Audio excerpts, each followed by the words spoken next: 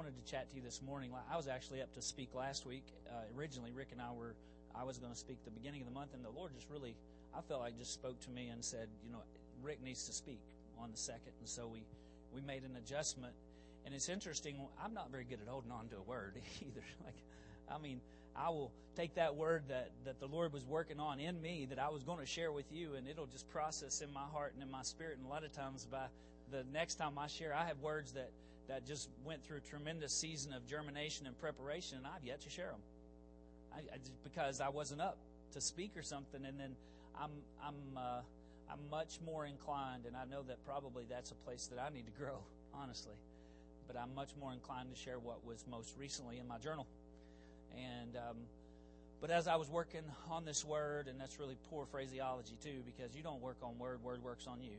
But as this word was working on me and working in me about vision for 2011, and I will admit, as someone who has essentially a sanguine personality, that New Year's and new beginnings are a big deal to me.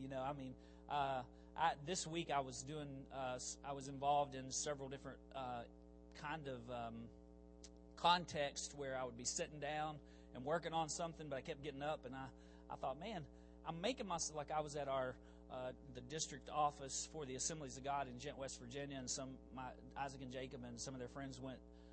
They went to the ski slope, but they only went tubing, so don't mention that to them. Haley was with, and they were like, okay, we're going tubing. This sounds really masculine, but I think they had fun for a little bit. They said, next time, Dad, we're going snowboarding. But I was doing some work there. I work on some missions projects for that regional office, and I was working on some stuff, and I kept getting up to go ask questions, and I started really feeling like I had an attention deficit issue or something. I was like, and one of the things that the Lord has really been ministering to me is just this concept of vision. I think one of the things that I appreciate the new year, where I was going with that, James, was that it gives me another opportunity to sort of focus. It's not that it's all new. It's not that every 6 months I get a whole new life plan. It's that it gives me another opportunity to sort of step back with the Holy Spirit and say, Lord, help me see if I'm being faithful to those things that you called me to. If I'm faithfully being who you've made me to be, And it gives us an opportunity. And I don't think, for me also, I think one of the reasons that I've said for a long time, it would be hard for me not to minister in a at least a university context, in the sense that I love the restarts. You go off semesters, or we used to be in a city where we went off quarters, and it's not like you started over, but you had an opportunity to go, okay, let's make sure we're on point with what we were doing. And I want to say to you this morning, church, that there is a lot that the Word has to say about vision and about personal growth and the God life. That God's, this is an understatement, but that God is very strategic about how He walks this out with us. That we are on the grow. We are in process. We know that there's a time and a procedure for all things. And just to understand that God's heart is a heart of patience, and it's a heart of compassion, and it's a heart of progression. That God wants us to grow. I sometimes use this for a long time. My dad, who's with Jesus, he really wasn't one who sang. My whole family sang, but my dad didn't really sing. But there was one song there was two songs that he would sing sometimes when we were driving down the road. And you got to get this picture. When we were driving down the road, it was usually, because if Dad was driving, it was the pickup truck. And so we were the original redneck family, okay? Or at least cut in that same mold. Because here's Mom and Dad sitting on the bench seat with 5 kids in a pickup truck. So somebody was probably standing up where there wasn't room. That was me. Okay. And going down the road with the window down, and my dad would sing that song, "You Get a Line and I'll Get a Pole." Right? There's a little, "We'll go down to the crawdad hole, honey." But his other song, I'm trying to be comfortable, Sasha, with my redneck roots, right? But another song that he would sing was, it was called "Little Jim Fiddley." And the song went like this: "Little Jim Fiddley had a pig. What?" Yeah, isn't that a weird place for a rhetorical what? That's true. Little Jim Fiddley had a pig. What? Yeah. I was hoping you would enjoy that. I'm putting it out here. This is almost as bad as wearing the sweater. Not as bad, but it's close. Little Jim Fiddley had a pig. What? Little Jim Fiddley had a pig. grew so little it never got big. That was the whole song. That was it. Or at least that's all my dad ever say. But what a sad commentary on a pig who spent such a small amount of time growing that it never got big. And so, and my mom would say, you don't want to be little Jim Fiddley's pig. Pardon me. But from a spiritual standpoint, it's important that we, prioritize our personal growth in the times that we have with our Father. All jokes aside. That there's this thing that God wants to do in us, and I'm thankful for these opportunities. Now, of course, when the new year rolls around, our inclination is to, renew our resolve. And in fact, sometimes we'll make resolutions. And listen, let me say this as someone who is firmly entrenched in grace. It's not a bad thing to be resolute. That's not a bad thing. What, though, we need to know is that the gift of resolution comes from the grace of God. We can't conjure it up. Now, there are certainly people who don't walk with God who are very disciplined. They might climb K5, or they might succeed in running and winning marathons or triathlons, and it takes a level of discipline, and they're very resolute about the things that they do and the discipline of the body. But I'm going to say to you and that certainly has, by the way, a spiritual significance. But as it relates to spiritual matters and God growth, we depend on grace to help us, as the Apostle Paul spoke about, and Rick mentioned last week in his word about preparation. This is a year of preparation, Rick said. And in this year of preparation, we know and understand, as he read from 1 Corinthians 9:26, that in a race all the runners run, but not everyone wins the prize. Now, and this isn't a competition, me against you, but the prize of the reward is right and deep relationship with Jesus Christ. And not everyone gets to that place because, and Paul said, so why don't we run, what? In such a way. So there's a place for discipline and resolution, but in the God life, we know and understand that comes from grace. It's not something that we can do on our own. There's the balance. And in fact, I wrote, I guess it was last week, just as we were coming into the new year, I wrote on my Facebook, I resolved this year to trust in grace. So I figured there was grace for that. Amen. But I want to just share this morning about personal vision for growth in the God life. And I want to read from Philippians chapter 3. I've said to you before that if I were stranded on an island, I don't know why we think these thoughts, but I do. I'm a weirdie, okay? I wake up sometimes from these dreams, and I'm like, if you were stranded on a desert island, what food would you take? If you could only have one food?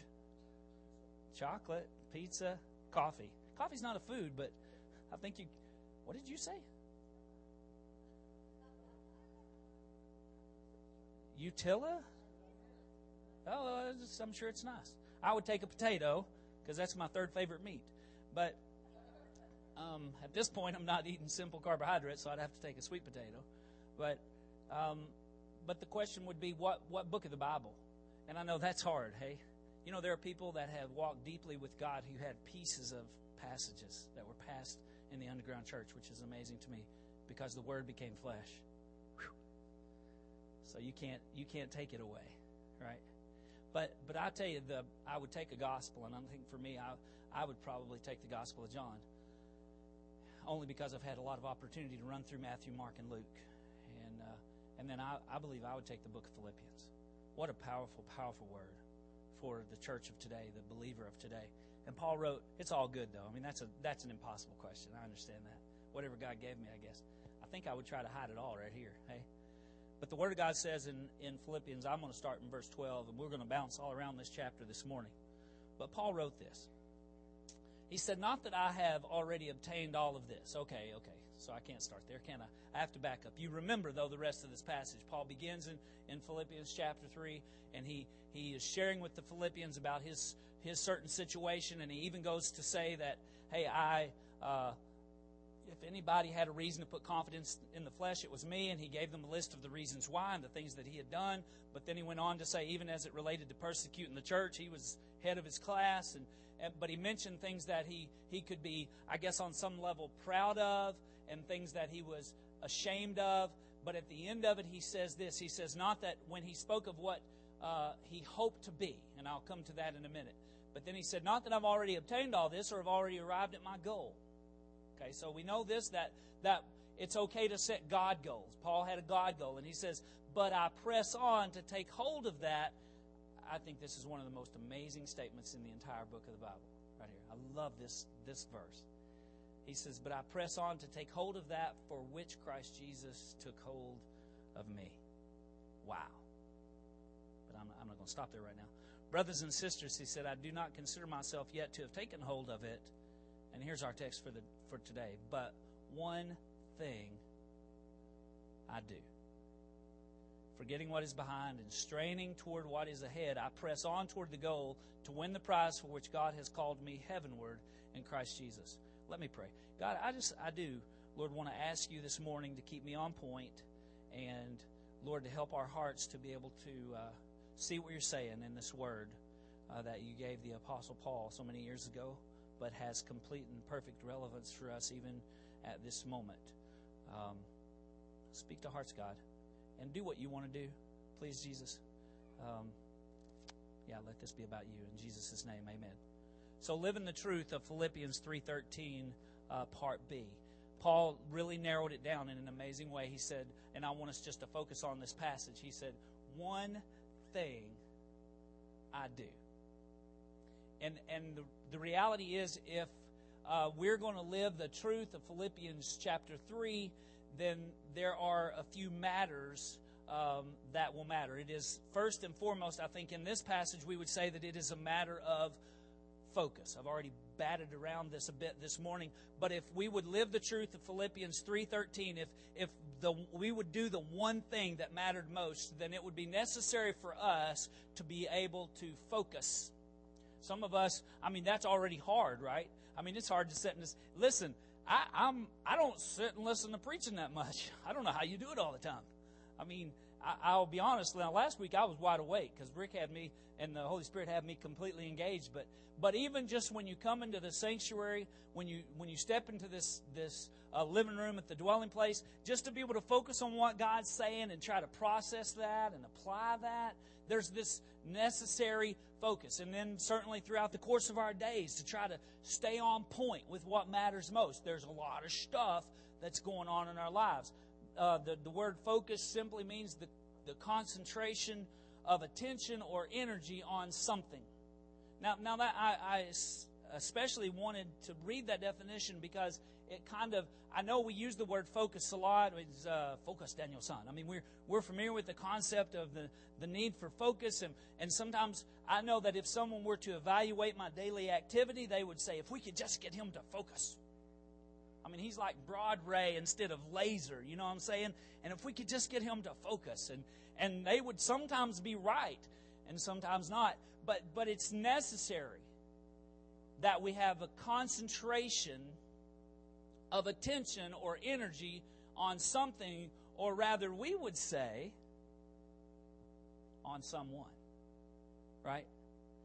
Ultimately our focus needs to be on Him, and really on who we are in Him.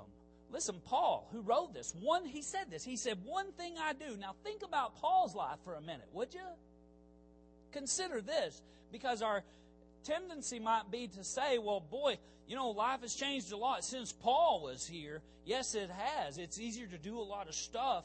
It took a much greater effort for him to do the things that he did than it would take for us now to do those same things. Because think about Paul. Paul was a man who was planting churches, and in doing so, he was traveling all over the known world. Catch the memo. Thank God for the Roman road, right? But Paul was traveling in a way that people previously probably hadn't traveled, and he was consistently in and out. and trying to maintain relationships, and he was writing letters, and he was serving, and he was surviving, because he was under significant persecution. I mean, it's a busy deal to be consistently in and out of jail, I would think. And to be on the run and in front of the crowd and the crew and dealing with controversy. Man, the dude didn't have a conflict-free life. You know what I'm saying? He wasn't just chilling on the prairie there. I mean, he was constantly dealing with all these issues and he had to hear God and write even the resolution to a lot of the issues that he dealt with. I'm trying to say to you that he was a busy dude. But in spite of the fact that Paul was engaged in multiple activities, he was able to say, one thing I do. I mean, it was as if he had an ability to focus on the driving force behind all his activities. It was his place where he was able to focus. And of course, one thing we certainly don't lack for in our world and in our lives is a distraction, right? I mean, if I ask you in what context distractions seem to be the most relevant right now, what might you say? I mean, think about that for a second. If you were, what are some of the dangerous distractions that we're a part of? Well, and I tell you, I got some areas to work just in a practical and pragmatic way. And Karen slipped into the back, and she would say that this is so, but this is dangerous for me. True story. I felt very convicted even just last night.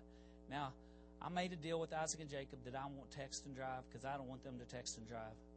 They say that if you text and drive, that your alertness is equivalent to someone who has a 0.8 blood alcohol level, which is legally drunk everywhere. I mean, that is 0.8. But sometimes my ding, ding, and I'll look at the text message. Wow, that's creepy.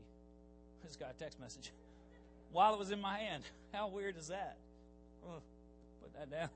I'm not reading you. And there's that, even when we're, now, you and the Lord sorted this out, but even when we're just on the phone, which I am frequently driving and talking on the phone, but the ability to concentrate, they talk about them. You may be looking at, you might even be hands-free. We have the ability to be hands-free in our car, and I can be hands-free, but my brain is almost picturing the discussion that I'm having with someone, and it's just, there's a limited concentration resource, at least in my head. And I think on a general level, I'm probably a reasonably good multitasker. Some of us, man, we're on point with what we're doing, and we kind of block the rest of the world out. But I'm going to say to you that I'm at a place where I'm deciding that my ability to multitask isn't always a blessing. Now apply this practically, because there are places where that's a good thing, okay? But hear what I'm saying in a spiritual sense. We need to focus. Here's kind of how this sometimes also manifests itself even when we hit these New Year's things. Because we will be like, okay, let me make my priorities, and we'll start trying to sort that out. And so and God will end up somewhere, Charles, on our priority list. When in reality, God is our only priority. And then everything else, subcategories after God. Now, if God really is our focus, then God will order our lives. Right? The steps of a righteous man are, last week, I tell you, right in the middle of that word Rick shared about preparation, when he was talking about ordering, dude, it was heavy up here on the front row, man. I was under strong conviction about ordering. Just order some things, the Holy Spirit was saying to me. And live in peace. Listen and live. I mean, I was getting all kinds of cool words from God last week about just something as simple as ordering. Point of focus, overcoming distractions. I just noticed recently that the Department of Transportation released a top 10 issues of distracted driving. Again, back just to that. But what about distracted? Help me now. Because we're on a journey, right? Spiritual metaphor, we're on a journey too. What about distracted living? And what if just this year, what if even just this month, we just said, you know what, Lord, I'm really going to surrender myself to a place of focus on who you are and what matters to you. Sometimes even we can be our biggest distraction. Uh-oh, now I'm about to get to preaching a little bit.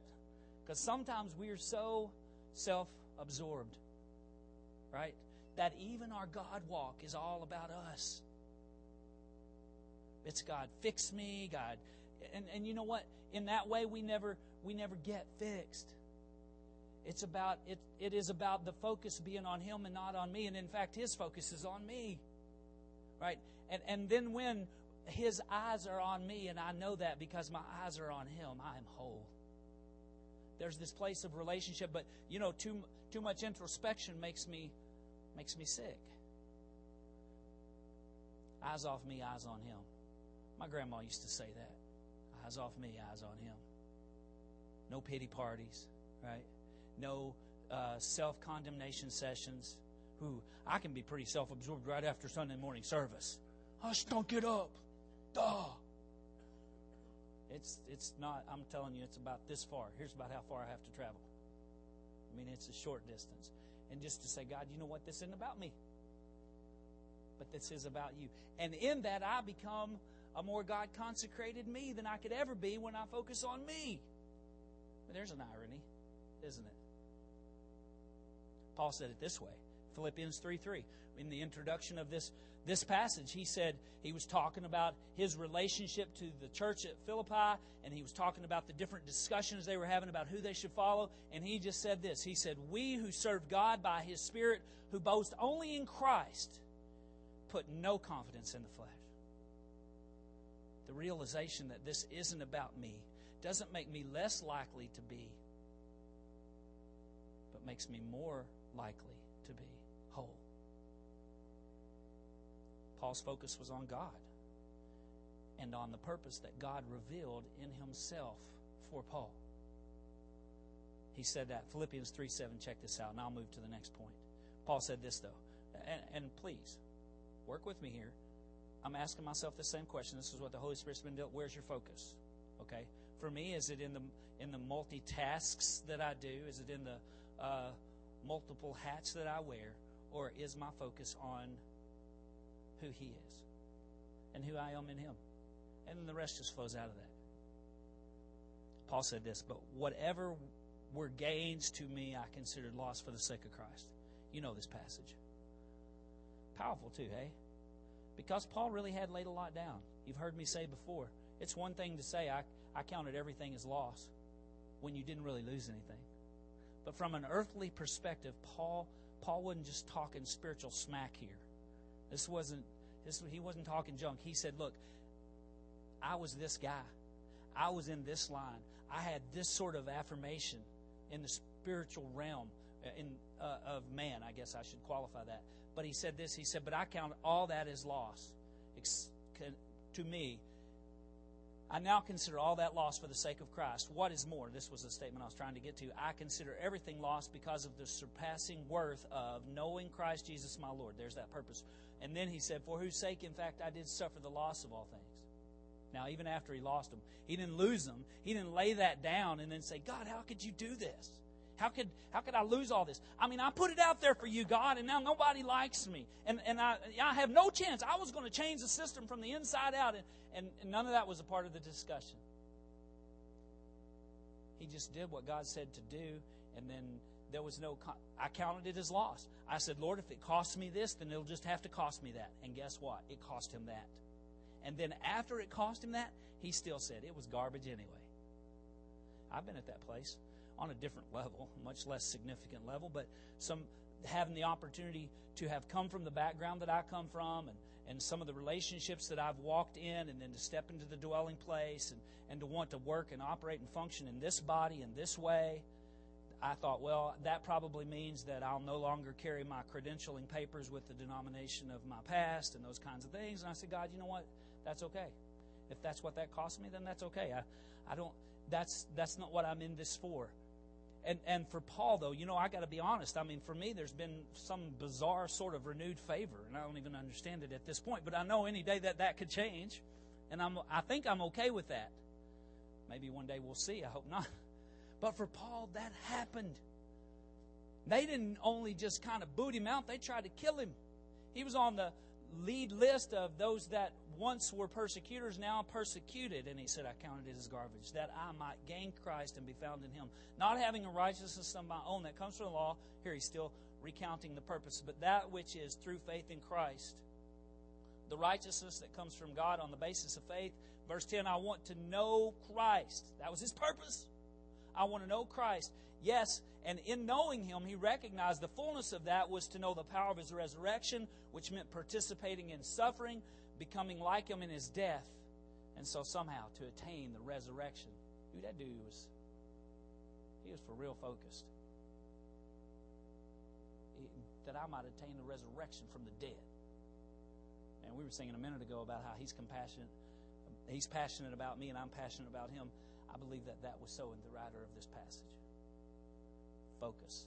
Number 2, though, we're just working on one thing I do. In this one thing, understand this number 2, I would say that it's a matter of direction. It's a matter of focus to live out the truth of Philippians 3. It's also a matter of direction. Because, catch this, Paul's one thing had 2 parts. He said his one thing was forgetting what lies behind, right? And isn't that the sticking point for many of us? I mean, as far as it relates to vision and growth and the God journey, for many of us, the sticking point, the thing that keeps us from progression. Remember, that's what we were talking about, that God does have vision for us, and it's a vision of a closer and more whole and healthy relationship with Him, and an embracing of His purpose in this life as sons and daughters, as children of God, as joint heirs with Jesus. And in that place, though, if we don't have focus, you know what I'm saying? I mean, we'll be like a water bug, and several years from now, we'll still be in the same frustrated place. I mean, and we're heaven-bound, sure. I mean, assuming that you have a redemptive relationship with Jesus, that it doesn't mean that this isn't a condition for salvation. But I'm saying to you that I want one thing, a point of focus. To look back at the end of life and say, well, God, that was a journey with you, and I'm not going to have regret. But then there's this other issue of direction. Paul said, one thing I do, forgetting what lies behind. For some of us, even this day. I mean, if we were in a point of counsel or discussion, we would say, yeah, the past is the past for me, and I'm not worried about that anymore. But the reality is, in those quiet moments of contemplation, when we're trying to be with God and talk with God, or when there's this dream that God's birthed in us, can I say to you that I am absolutely convinced that if we in the body lived out the dreams that God dreamed for us, the devil wouldn't have a chance. God's birthed dreams in all of us. Past failures, a connection to our sin, right? From which we have been separated, by the way. But that place where that still, it not only haunts us, but it holds us at times, and it owns us, and we can only get so far from it. I mean, we'll get going, we'll gain some spiritual momentum, maybe we've had some good times of counsel, and we've understood some truth, and we're beginning to walk in freedom, and then there's that, tether like a dog on a chain. Because we are still strapped to our past. Well, the reality is, but God is good. We'll say things like that. We'll throw a conjunction out of our own, and we'll say, but God is good. But I wish I had never done that. If you're listen, of course, on some ethereal level, we would say those things that we did that were mistakes, we wish that those hadn't happened. But there is a place where that statement even has to stop, because we have to believe in the strength of the redemptive power of God. Because regret, it kills hope, right? And resolve, because it undercuts grace. Every time we go back to a place of regret, we're diminishing the power of grace. We're essentially saying to the enemy, yeah, grace was great, but it still hasn't really set me free. And we're saying to God, thank you for saving me, but I'm still carrying this knot in my spiritual gut because of guilt.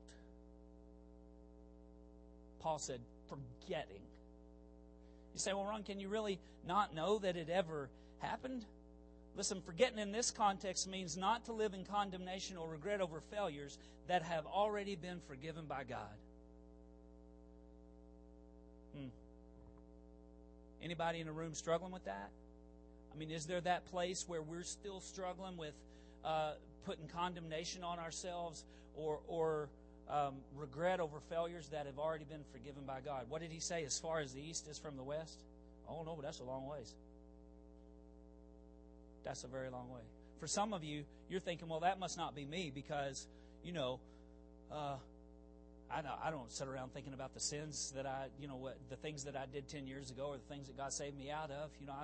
That's not me. But maybe it's that every time right now that there's a failure, there's place where you come up short, you instantaneously condemn yourself. That's the same kind of connection to the past. It's this place where we say, well, I shouldn't have. I mean, there are some of you that the amount of grace that you're willing to show to yourself is essentially non-existent. You have no margin for error. You've already used up all the grace God could give. Now, everyone in here knows that that's a ridiculous statement. But some of us live under that load. I'm telling you, when you can fall down and get up, all right then. Now you're forgetting what lies behind. I know there's a place of forgiving others too, by the way. I think that's a bit of a different teaching, but certainly fits in this frame. But today I'm really talking about in this place of personal growth, even the place where we forgive ourselves, where we make room in God's grace for us. Well, let's just see what God said. 2 Corinthians 5:17, the Apostle Paul wrote this, therefore, if anyone is in Christ, hello. It's not refurb, baby. Listen, I love to go to the refurb portion of the Apple website. I haven't bought anything there, but I just love to look, man. I'm like, you can really get that for that price? Haley asked me this week, man, she was looking for a new phone, and they were selling, they had like an iPhone 4. I wish I had known there were no refurbs when I got mine. And she said, do you think what does refurb mean? I said, it means buy it. Oh, well, refurb means buy that thing and get the insurance. That's what that means to me.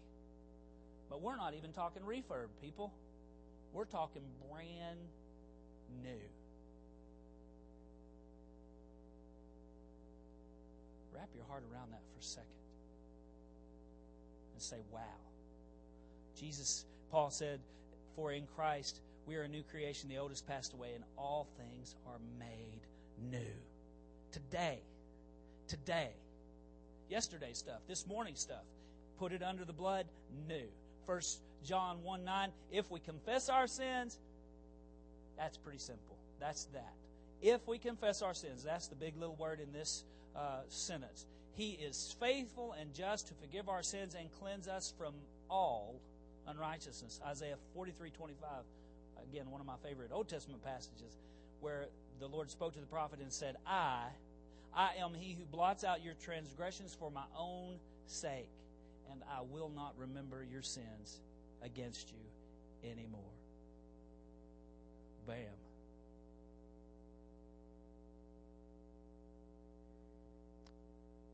Direction. Paul's one thing, though, had two parts. The first one was getting past the past, forgetting what lies behind. And let me say this before I move on, that the past isn't always something negative that happened in our lives, Brandon. Sometimes the past we can't get past is, wow, the good old days. You know what I'm saying? We go Archie Bunker on it. Those were the days. You know, and we had some place, and the way that this tends to manifest itself in the body is we get hung on a song. You know what I'm saying? Like we singing that song for the next 40 years because that was a song when I came to Jesus, you know. And listen, I love the hymns and whatnot. This ain't me dissing on the hymns. Those are sweet music. And we can do the same thing. We get our own spiritual mantras right around here, right? And we're just like, well, if you don't do that, then the Lord won't show up. And sometimes it's in those pragmatic, sort of tangible ways that we cling to a moment when the Lord showed up, and the Lord's not limited to that. And my favorite place to illustrate this truth is where the Word speaks to us in Joshua. I believe it's chapter 4. Yeah, it's chapter 4. Joshua chapter 4. And the children of Israel had just crossed the Jordan. They didn't spend 40 years wandering in the wilderness. This has been a pretty tough season. And they didn't get across the last time that they were here. And this time they get across. And the Levites carry the Ark of the Covenant to the middle of the river and they stand there. It's a different sort of scenario, and all the people walk by. And then when they get to the other side, the word of the Lord comes to Joshua, and he speaks it back to one man from each of the 12 tribes, and he says, go now back into the river and take a stone from under the foot where the priests are standing, holding the ark, and bring it over here and build an altar. Lest we be inclined to just live here, because this was the place that God showed up. Now, he said, bring your kids back to this as a point of remembrance.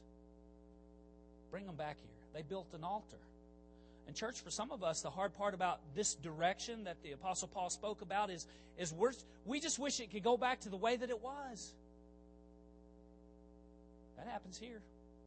Happens right here in the dwelling place. I have had people say to me, I love what God's doing, but I liked it so much better when we were a church of 60 or 100. We're such a close family. We can be close now. God's doing a new thing. Get involved in life group ministry. We need more leaders. I just sort of threw that in randomly, but it's true. But we'll have a way that we liked it, and we'll be just stuck right there. And the Lord's like, come on. You haven't seen the best of me yet. You haven't seen the best of who I am. One thing that is constant, right? Come on, help me. Is change. You're not stopping this train, sweetie. Change is always coming. Now, we can embrace it or we can resist it, but it'll come either way. But the place of grace says, God, what have you got next for me? How does this work for me? And the Apostle Paul spoke to that when he said this in part 2 of one thing. Because the second part of this is the direction is reaching forward. And literally, he said straining forward. Listen, this was something that Paul, the verbiage that Paul uses here is that there was significant effort in moving forward. Listen, I mean, it might be on some level easier, at least it feels easier just to say, y'all go ahead. As I'm good, though. I liked it right here all along, you know. And I ain't trying to hate anybody because we are the church. Listen, I'm invested in the church. Not just this church. If the Lord puts me somewhere else, then I'll be somewhere else. You hear what I'm saying? I love you guys. We'll be here as long as this is the place God says for us to be, but I love the church because it's His church. And I've spoken in literally hundreds of churches. And I'm saying to you that there are places where the people have just sat down. We like it here. But Paul said, you know, it takes a little effort. You got to strain forward. Listen, Karen and I are heading quickly toward the empty nest syndrome. You know what I'm saying? I mean, Ingrid and Tom have 2 weddings this summer, okay? I mean, life is changing now. You can just be upset by sending it to Casa. Why do we have such a big house, you know? Or you can say, wow. Listen, and what I've heard is that when you break their plates, it multiplies, you know, and they come back with more. So it's folks like you will have plenty of opportunity to be with your kids. But it's change. Paul said we're straining forward. We're pushing onward to the thing that God's got for us. And church, I'm saying to you, one thing I can tell you about God's direction it is always forward. Always forward. Somebody said, well, but yeah, I realized, though, that I had done something and I needed to make retribution and repentance, and so I had to go back. Listen, in that sense, backwards is forward. It's progression. It's forward. It's the pathway to advancement. Repentance is advancement in God's kingdom. Do you hear what I'm saying? You're never going backwards. I don't buy that. Never going backwards. You may be 60 years old and the Lord says, hey, get this degree. Go back to school. Going back in that sense is one huge leap forward. Do you hear what I'm saying? And it'll take some doing too. But I'm not settling and I'm not sitting.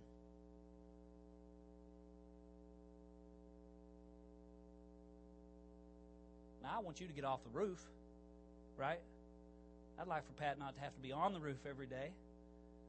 They have an amazing company, but he still finds himself a young man doing a younger man's job, right? But one thing I'm sure about Pat Johnson, that he's going to live till he dies. You're not going to retire anyway. You might stop getting paid for what you do, but you're not going to retire. Straining toward what lies ahead, man. Forward.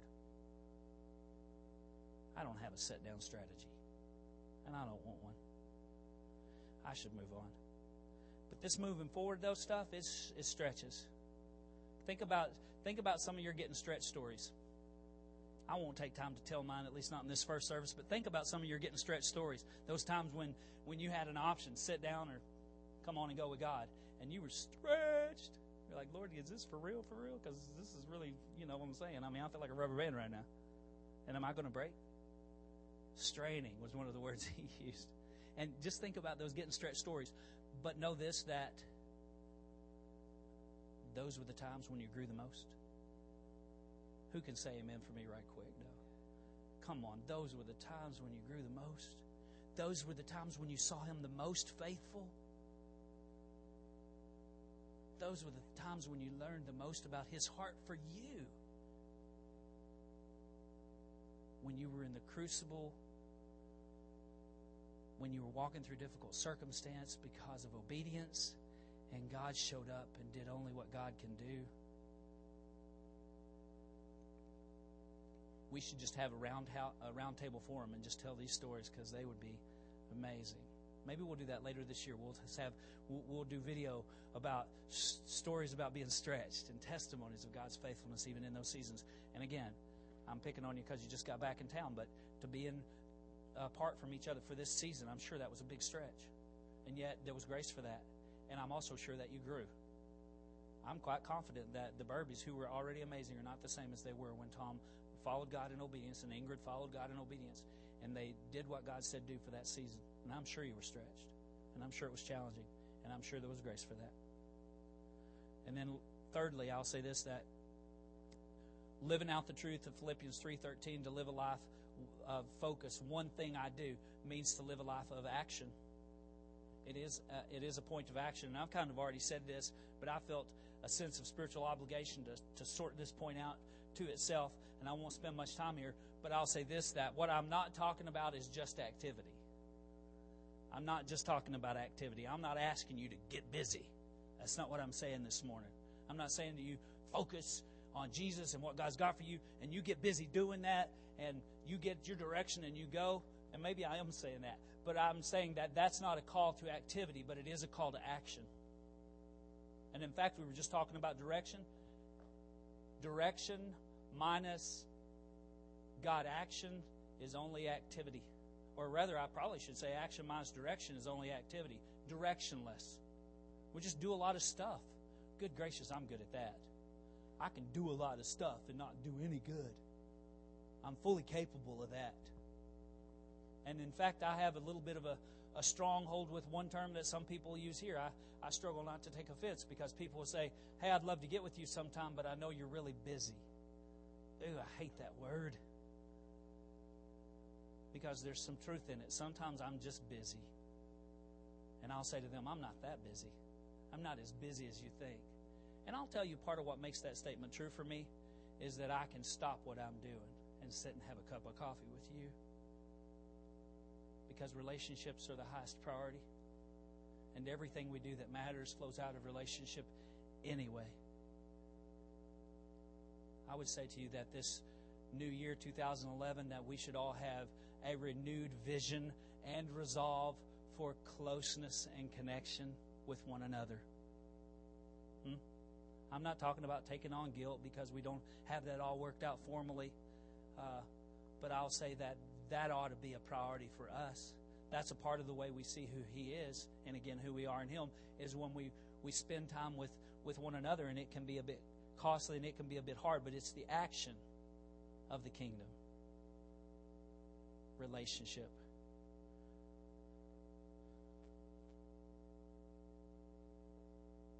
God action. We said a couple of weeks ago, Jesus was motivated to take action. He didn't just love us. He stepped into the scene. He took action. And that while we were still sinners, Christ died for us. And then let me finish with this last point. The truth of Philippians 3 is ultimately a matter of pressing on. Paul said it this way. I told you earlier it was kind of my favorite in this passage, but he said this in the 14th verse. I press on toward the goal to win the prize for which God has called me heavenward in Christ Jesus. And then back up a step to verse 12 where he said, I press on to take hold of that for which Christ Jesus took hold of me. Now my question for you would be this. Do you know for what Christ Jesus took hold of you? Do you remember the day? When was the last time God captivated your heart? Not even only, certainly the moment of salvation for you. Maybe for you that was when you were a little girl, right? I was 5, but I was somewhat captivated. I'll tell you that. I remember that day. I remember that prayer. But if that were the only time that I were ever captivated with the heart of God or the person of Jesus Christ, then I don't think that would sustain me in this vision and growth and journey. But consistently knowing that there's a place where Jesus Christ takes hold of me.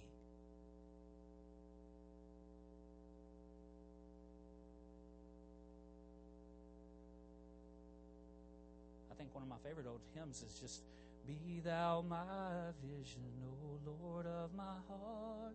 Right? Not be all else to me, save that thou art. Thou my best thought by day or by night. Waking or sleeping, thy presence my light. Riches I seek not, or man's empty praise. Thou mine inheritance now and always. Thou and thou only first in my heart. High King of heaven, my treasure thou art. When was the last time that God just took hold? Paul remembered. In fact, Paul never forgot what was his day of redemption on the road to Damascus. In Acts 26, when he was fairly close to being shipped off to Rome, Paul said to King Agrippa, he recounted the testimony. He told the story, and he said, Then the Lord spoke to me and said, Rise and stand up on your feet, for I have appeared to you for this purpose, to anoint you as a servant and a witness to the things which you have seen in me, and to those which I will yet reveal. See that part? To those that I will yet reveal to you. He said, God spoke to me and said, okay. Because you remember Paul's response when he saw Jesus on the road? He said, what would you have me do? What a great response. I've said to you before that in that moment, what a testimony to the grace that we see in the face of Jesus Christ. Because you would have thought that his response would have been, Dear God, I've been killing people who spoke truth about you. Let me hide myself from you. But in that moment of revelation, his greatest realization was grace.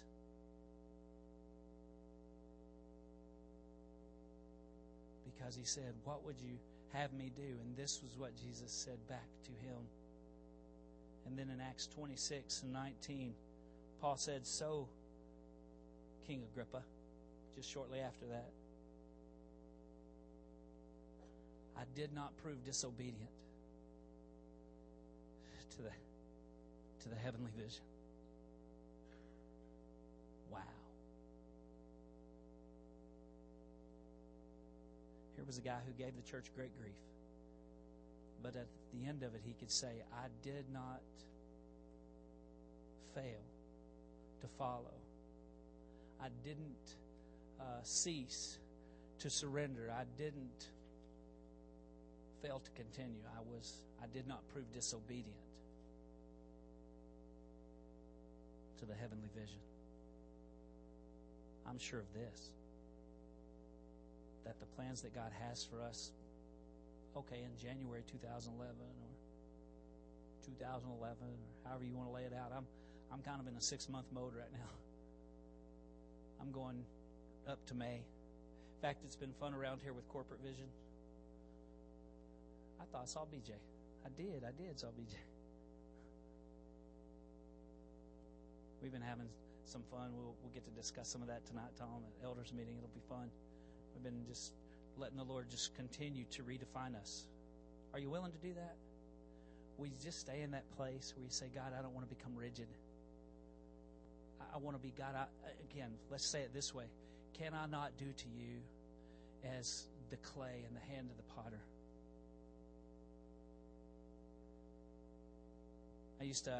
The benediction to all of my letters used to be living at the potter's house.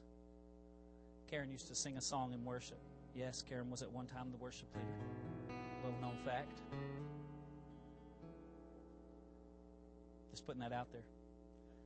I said, Karen used to be the worship leader. Maybe we should set her up sometime, toss her an alley-oop. This will cost me dearly.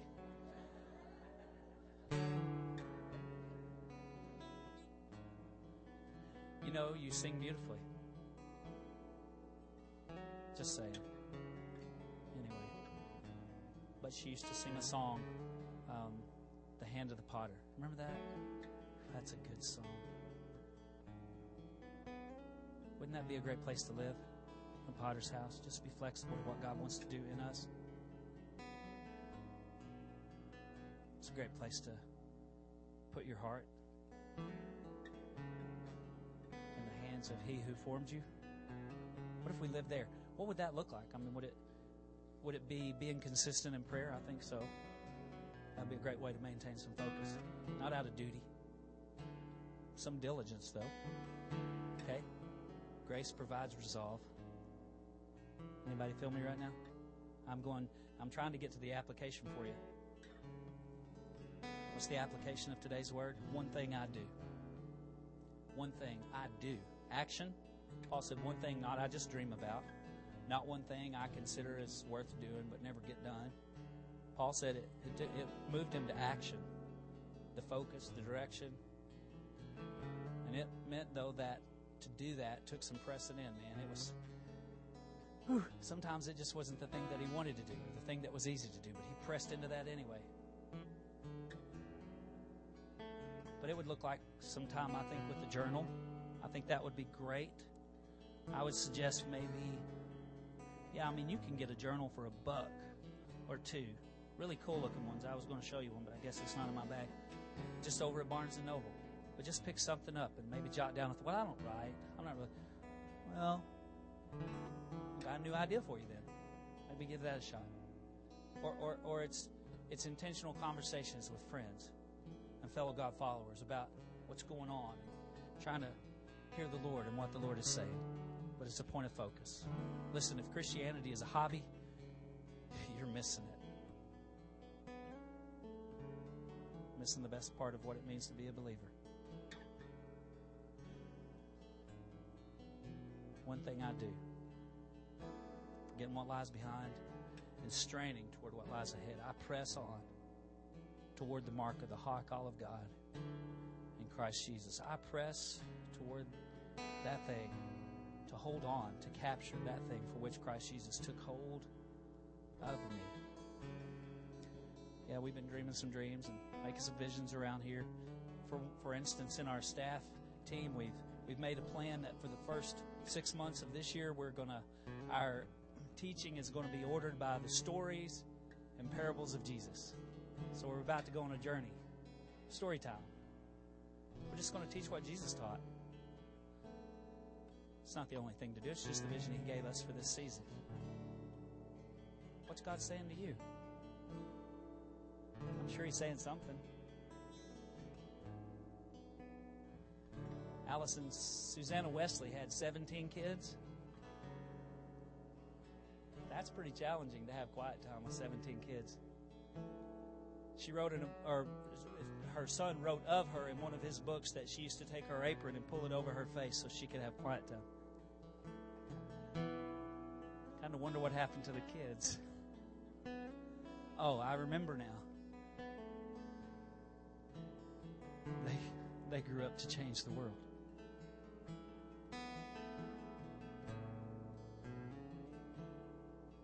Just say.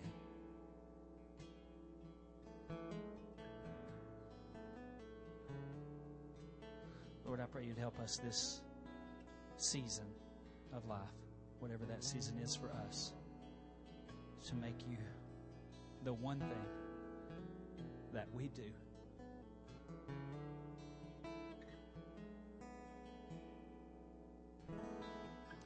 Lord, I pray no matter what else is going on in our lives, that the one thing we do is you. God, and that if we have to strain or press, that there'll be grace for that. And that the reward will be deep and meaningful relationship. And in that relationship, God, I pray your word be true.